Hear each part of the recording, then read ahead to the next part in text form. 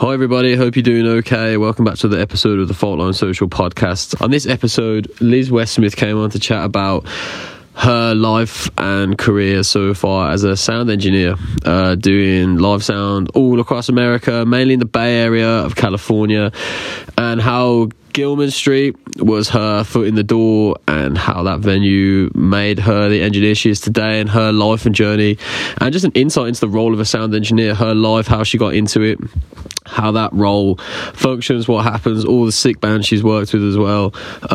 It's just a cool look into another part of the music industry, I guess. I'd like to thank Liz for coming on, taking the time to chat. It was a really nice conversation I had with her. Go follow her on Instagram. Darth Faders is her name, which is a sick name, to see what she gets up to, all the people she mixes and all the shows she does. It's really cool insight to see from behind the desk, like one person making so much happen that no one's even really aware they're there. Which is a really interesting aspect as well. Thanks again for listening to the podcast and supporting it. Hope everyone's been enjoying the episodes and keeping well, really. I know some restrictions are lifted in certain countries now. Thanks to Liz once again for chatting. Really enjoyed this conversation and doing this episode. Thanks once again for listening. Take care. Peace. How are you today? Doing okay? Yeah, it's a good day. It's about 80 degrees in Oakland, and we're hitting a heat wave in California, and I'm very excited for it.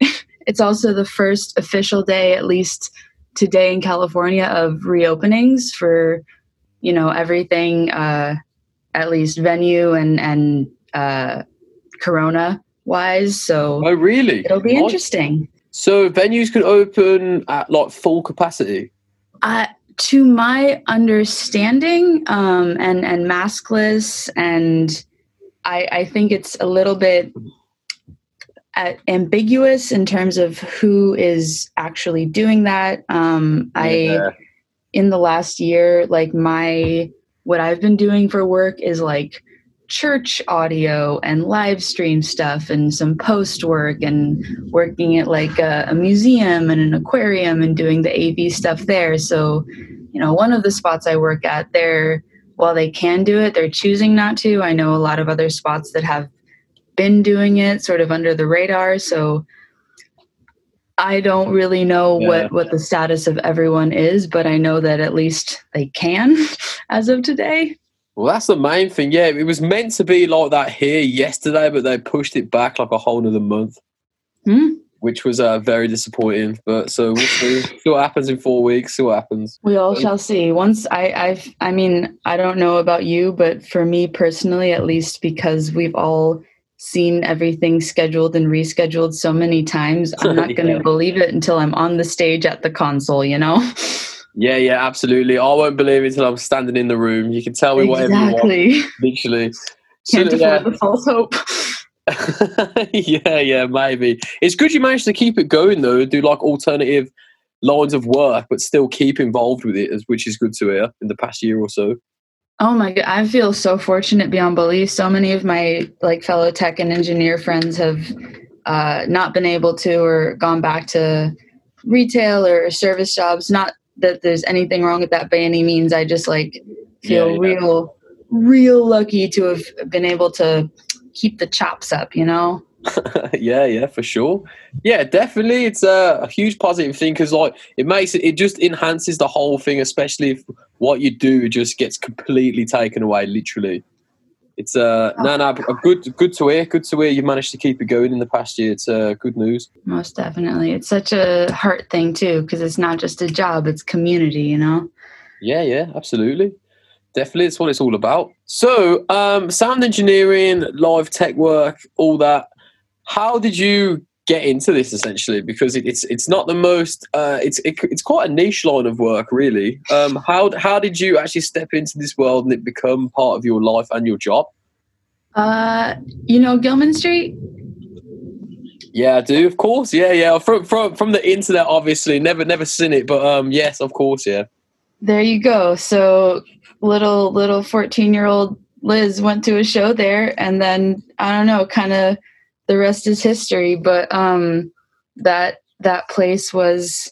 I was also really lucky to grow up in the East Bay area in Berkeley and Oakland. Oh, cool.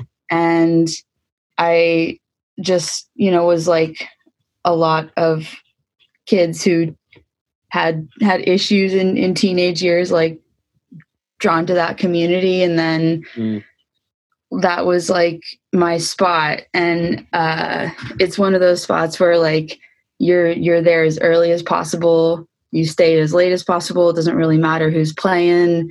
You're just there. It's your home. It's your family. And I didn't know any bands to book, so I didn't really enjoy booking, and the coordinating or stage managing sort of aspect was not my deal because it involved human interaction, and that's not my strong suit. I didn't play any instruments, and that didn't really entice me. So sound was what was left over, and it was, I don't know, I fell in love with it. And I was also like granted a lot of opportunities by a lot of bands that like let me probably make them sound like shit in that room for a few years while I was learning. But yeah, I learned how to press buttons and knobs and run shows there. And then, cool. After that, it just transitioned to become my income. And I also, I think that I got lucky there because you don't just learn like, for in layman's terms, like how to do audio and the sound science, I guess, but like like the EQ and waves and acoustics and everything. Yeah, but you also, you're a 16-year-old kid, and if they say like you have a 10-band battle of the bands, they're all metal bands, so they have like 12-piece drum kits, no backline, no stage manager, 10-minute changeovers, half the gear is broken, you're the one in charge, have fun. You do it. And if you can do that, big stages are easy. And so going from there to regular quote, or I use that term loosely, but like the touring that isn't DIY and the shows that aren't DIY, it's a nice, easy transition. Yeah. So it sounds like it kind of. Why do you think you kind of fell in love with it then? Like, because obviously you were part of the venue and everything kind of fell into place. But why do you think you were actually naturally enticed by the whole sound aspect of live music and like being in control of the desk and the mix and everything? Why do you think that actually captivated you? I don't like. One, it's very predictable. Their audio in general is rule based. It's all very scientific. It's thermodynamics and physics and geometry. Everything can be broken down into patterns and protocols, and your variables will swap out. What you have as your inputs, who your players are, your room, your amplitude, like all of that can change. But if you know what the science is, you can essentially predict what the outcome will be, and then you have an infinite puzzle to solve. And that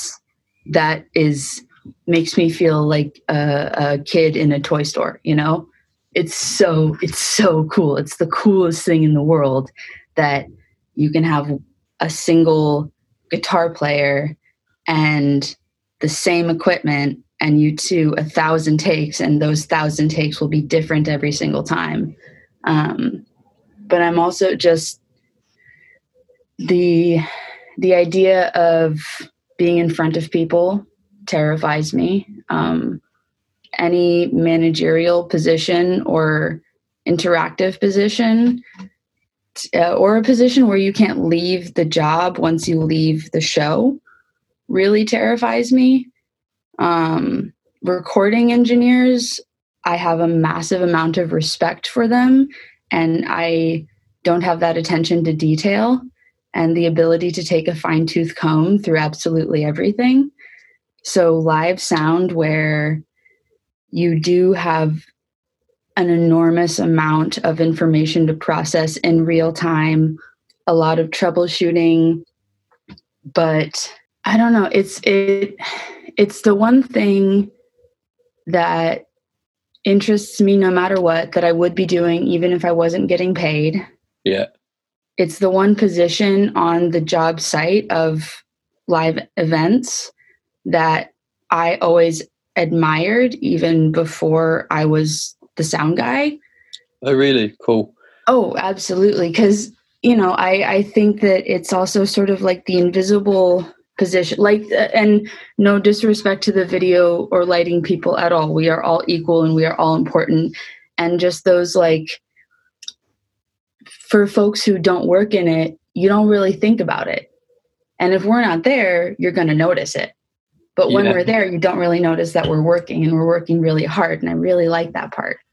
I like the fact that I'm standing behind everyone and no one's looking at me, but I control everything. Yeah. It's a cool balance, isn't it? So back at Gilman, how did you like originally start actually doing it then? Like, did you go up to the sound guy and be like, yo man, like, I'm really interested in this, can I have a go? Do you need help? How did you actually network your way in? And yeah, start practicing and start getting handed the responsibility of doing the sound at shows? So the beauty of Gilman is that it is truly by the kids for the kids. Yeah. They have membership meetings twice a month. Really? Where anyone and everyone can go in. Yeah. You know, there are like elected official positions for like legal purposes, whoever is in charge of finances and whose name is on the documents and whatnot. But in terms of who's in charge of like sound and booking, coordination, whatnot, once a year they hold elections. And in order to vote on anything, the requirements are that you have volunteered within, I believe it's 6 months, and have been to a membership meeting within 6 months. And volunteering involves showing up before a show and saying, I want to volunteer. So you can stamp hands at the door. You can, you know, take people's money for the show fee at the door.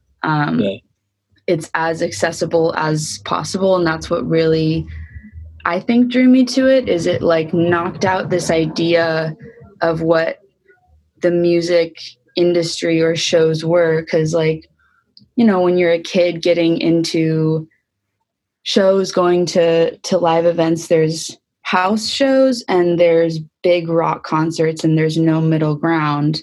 And then I went to this venue and the bands that I saw that I loved were just outside smoking and talking to people, and it was no big deal. And there was no middleman. There was no hierarchy. There was no, I'm better than you. It just blew the idea of, I don't know, like social capital out of the water. And it was like a level playing field, and we're all here for the same purpose and we all contribute in one way or another.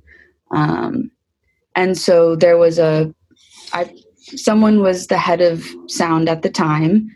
And so I went to a membership meeting, and I had been there, you know, I'd been going there as a kid for a few months or maybe a couple of years at the time, and said, I kind of want to learn how to do sound.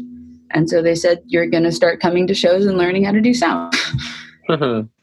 Yeah. And then later on, I got to then, like, I was the one of the heads of sound there for a couple of years when I was a teenager, and then later got to like help younger kids how to learn to do sound there, and so on and so forth. And that's another big part of it, is the like pay it forward and keep the train going type thing. Yeah, absolutely. You say you started going to Gilman, which is like the local venue, I presume. Like it's like a very prestigious venue. Like that I think a lot of people who have been involved with certain subgenres of music are definitely aware of. When did music really become a prominent force in your life, and how did you become aware of punk and hardcore essentially, and that there was this scene going on, and what bands did you start watching that led to all this? When I was probably about 13, 14, and it was a very like geographically driven thing. Okay. Because so I grew up in Oakland and Berkeley, and my parents really liked Green Day. Yeah. Okay. Cool. Yep. Yeah. So I started with like Green Day, Rancid, Black Flag, Fang, Minor Threat, that sort of, Yeah. the local stuff, into the old school hardcore, into the floor puncher beat down hardcore, so on and so forth. Yes, into sick. the Sick, yeah, wicked. Riot Girl, and then the transition happens. But I don't know. A lot of other people from the Bay Area, I have heard similar things of Green Day, Rancid, Operation Ivy was what started it. Yeah, I can, especially from that area as well. Like, oh yes, yeah, for sure. That's and I say that with nothing but love and respect. Yeah, absolutely. Those three bands, that is like, put them on like the postcard at the airport, literally. Oh, absolutely, the major triad. yeah, for sure. So so going into that, did that kind of, that whole ethic of that scene, did that kind of rub off on you, where you thought you could apply yourself to the venue essentially? Like, was everything at the time really becoming, like, your mind was absorbing it, it was really reflecting who you are and what you do now? I would say yes, but this was not the plan. Oh, really? Cool. When I started learning how to do sound there, it was fun, it was interesting, it was a way to contribute to a community that I loved, because it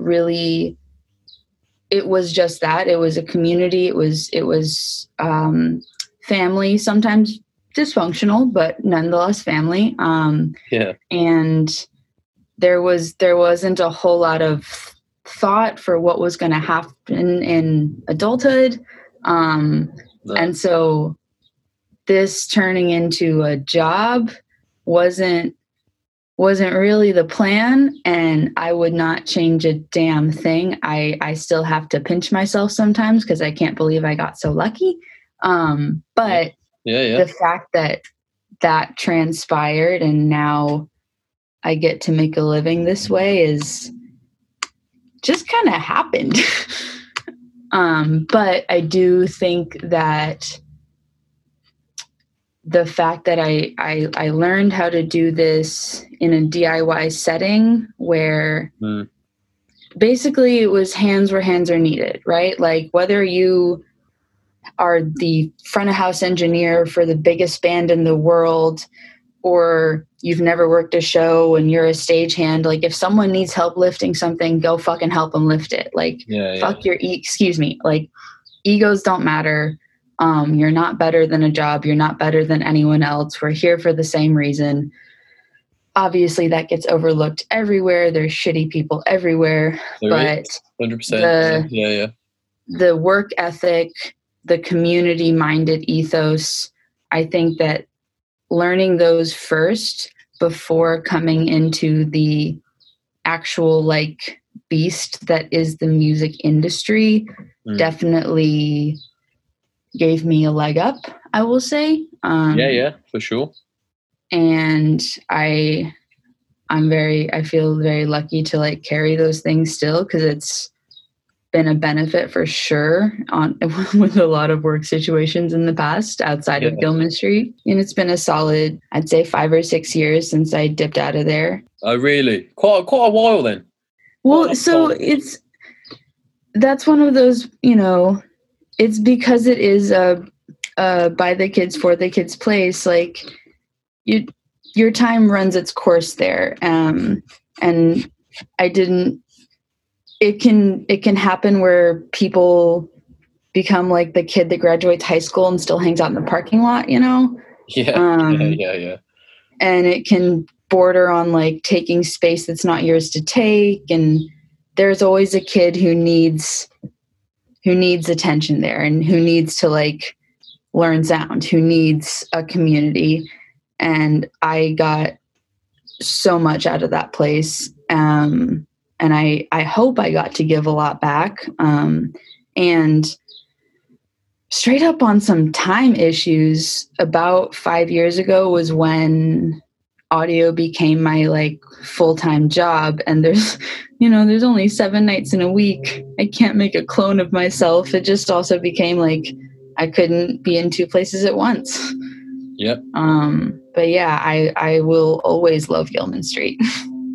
Yeah, for sure. I'd love to see it one day. Love to see it. If you are ever in the Bay Area, I will bring you there, my friend. I look forward to it. Absolutely. So when you were kind of transitioning into this being like a full-time job, did you register like you were like, oh shit, I work now in the music industry, not just like at one venue doing this? How was that realizing like you're part of like the bigger picture now?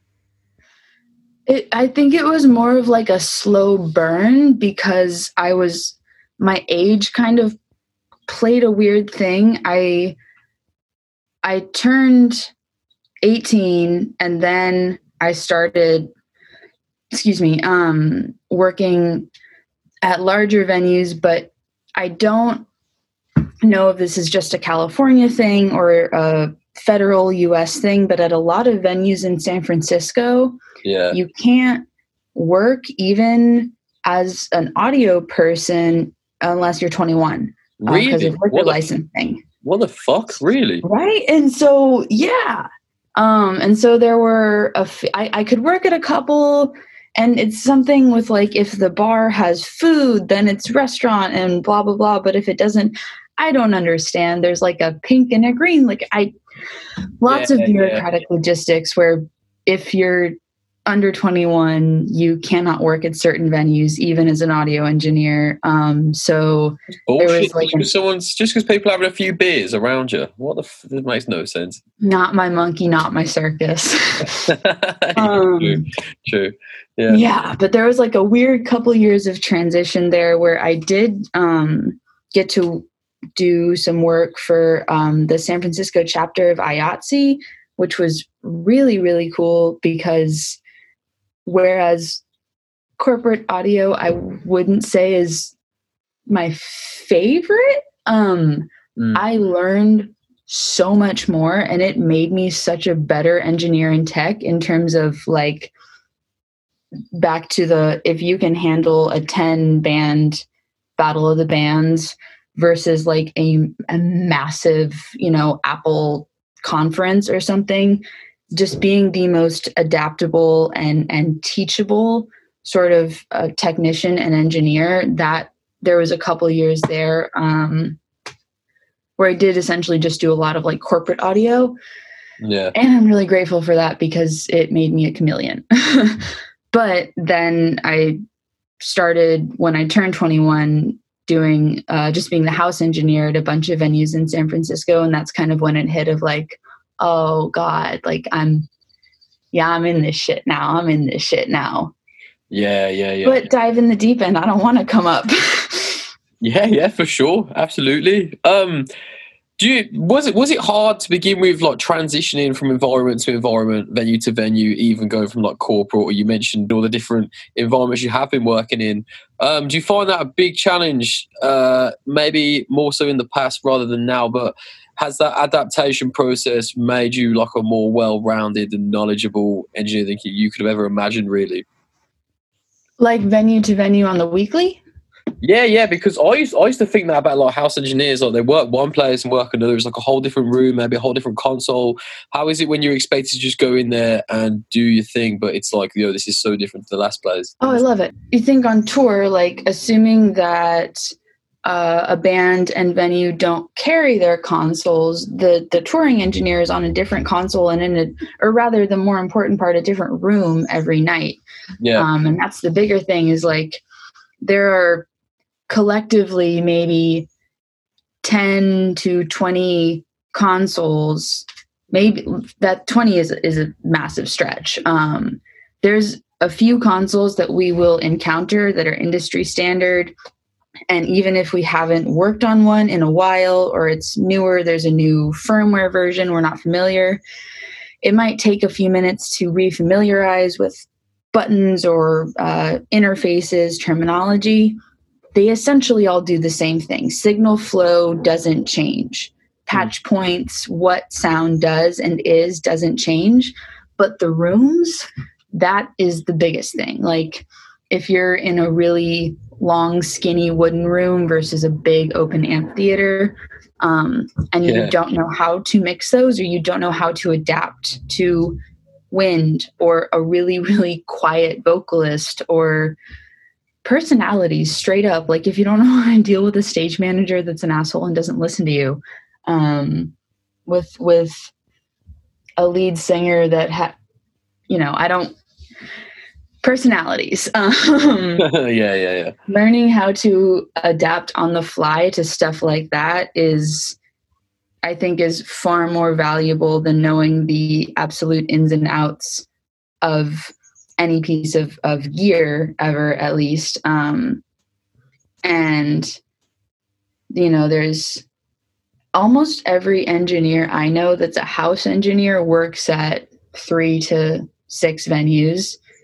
Granted, that's a very narrow view because I've only been a house engineer in the Bay Area, and most of my friends who are house engineers in other major metropolitan areas. Interesting. I never knew people did that. Like have 5 or 6 house venues to their name. That's crazy. I always thought it was just one guy or whoever just worked at that venue. It's very interesting. I'm sure it's done like that at maybe the more historic places, if they're not union run or run by like larger sound companies.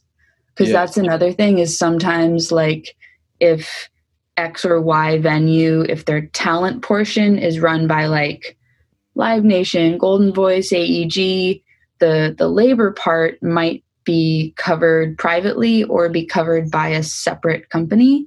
So if I work at XYZ venue and the bands or the tours are brought through by Golden Voice, I could be hired out by a completely separate company or just hired by the venue itself. So that interaction is so minimal. Or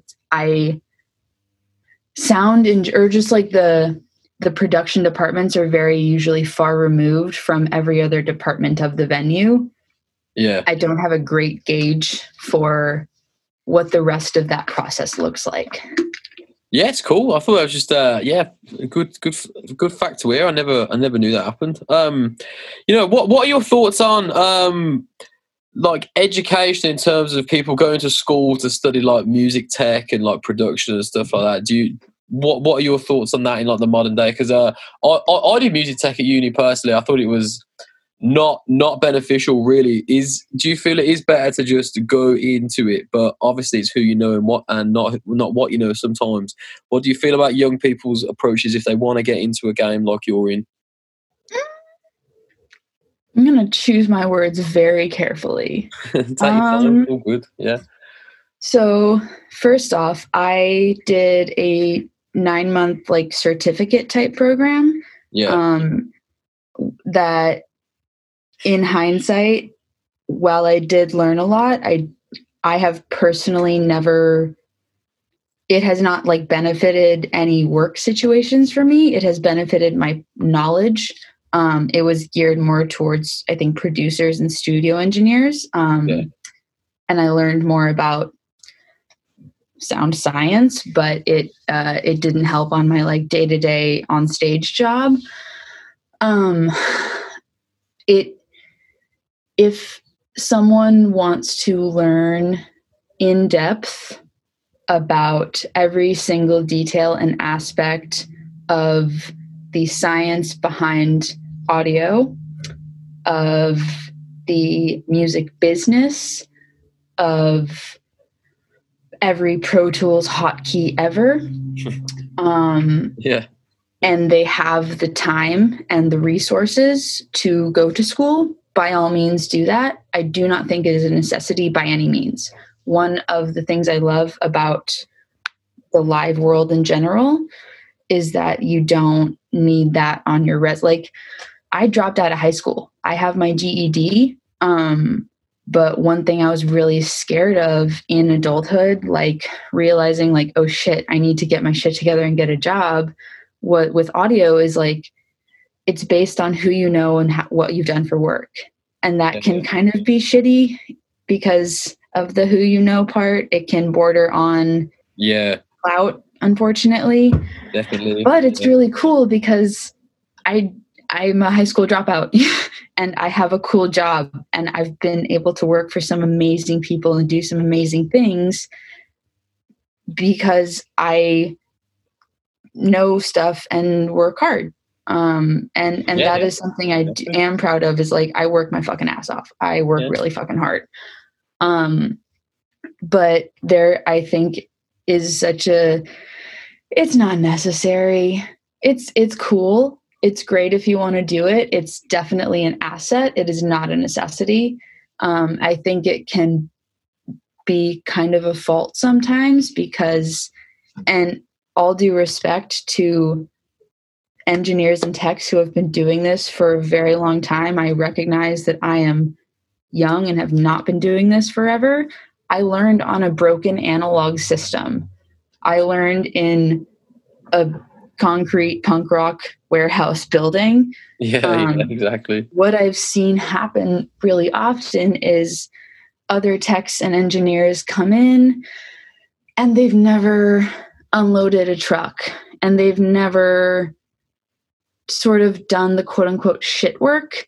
Yeah. And they're fresh out of they're fresh out of a program or a university, and they got hired by the buddies band. They've never brought a kick drum through a full PA, and they have a bunch of plugins and the overview screens, but like everything is visual and everything is conceptualized. So you can't, if you can't mix without visuals, that's an issue. I think that's the biggest thing, is like, it is so the digitization of everything can be harmful. And I also don't want to like overstep any bounds, because I know I have not been doing this that long and I'm young and blah, blah, blah, whatever. But if your overview screen goes down and you can't see the bell curve of your EQ, and you don't know what it sounds like to cut or boost a certain frequency, what the fuck are you doing, dude?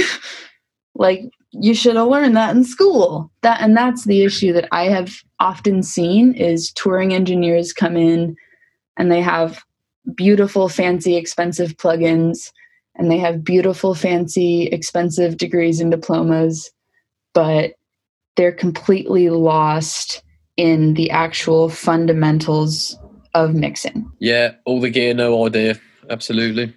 Oh, all the gear, no idea. I love that. Cheers. So thinking back, when you were given more responsibility at Gilman, what kind of shows were you that really stand out as in your mind as real like milestones for when you were younger as well? Because I think I first saw Gilman when I was like fucking like 10 years ago, watching like Story So Far videos.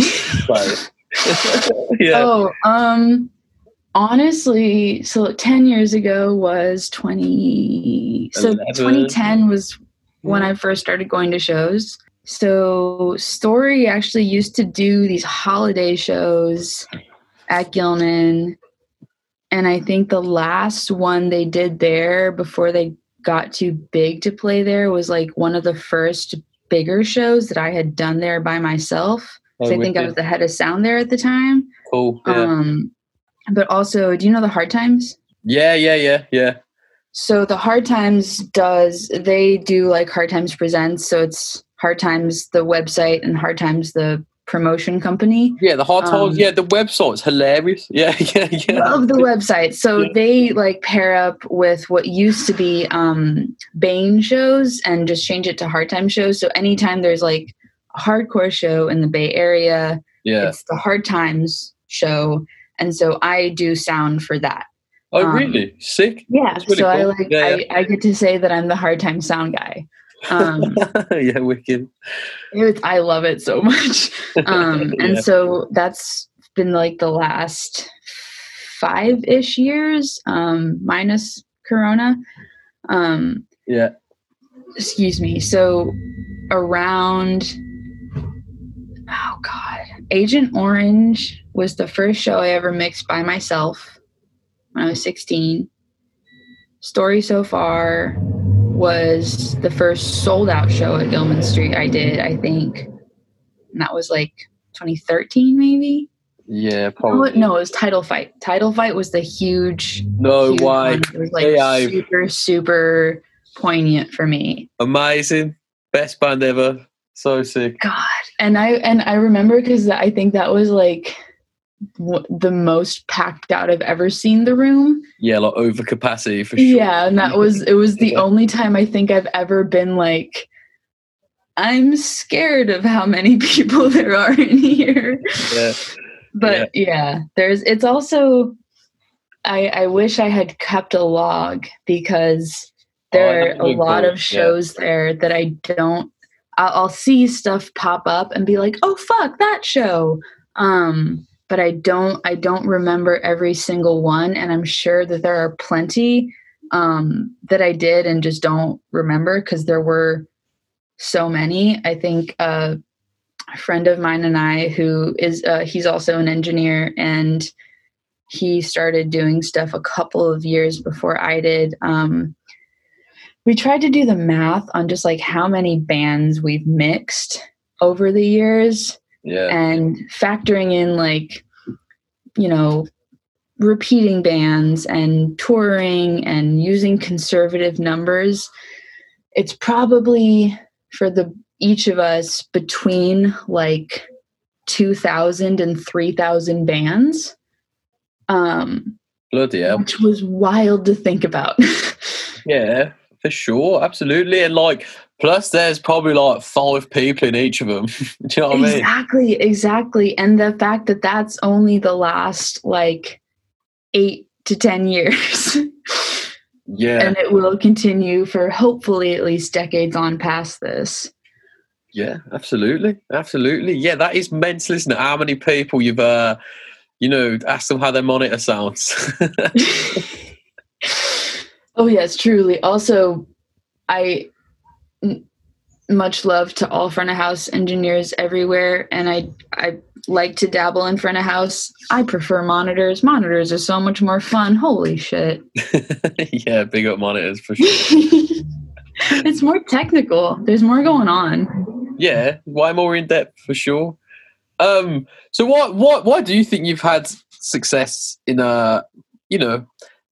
starting this very young to where you are now? Why do you think everything did work out so well? Obviously you spoke about like work ethic and everything like that, but what do you think made you rise above a lot of people and be on the platform you're on now?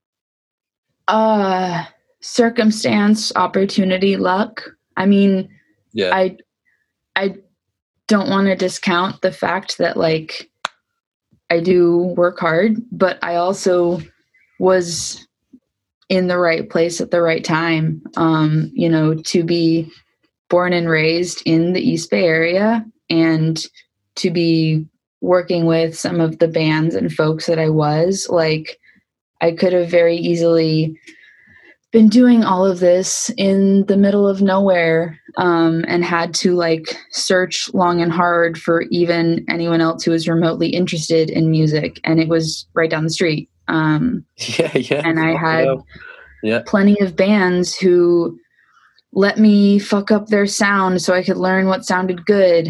And then plenty of bands who were like, oh shit, we sounded really good. Can we take you on tour? Or then, other engineers who would come in with bands with like the headliner, hear me mix the openers and support and go, oh shit, that sounded good. Can I hire you at my venue? Something like that.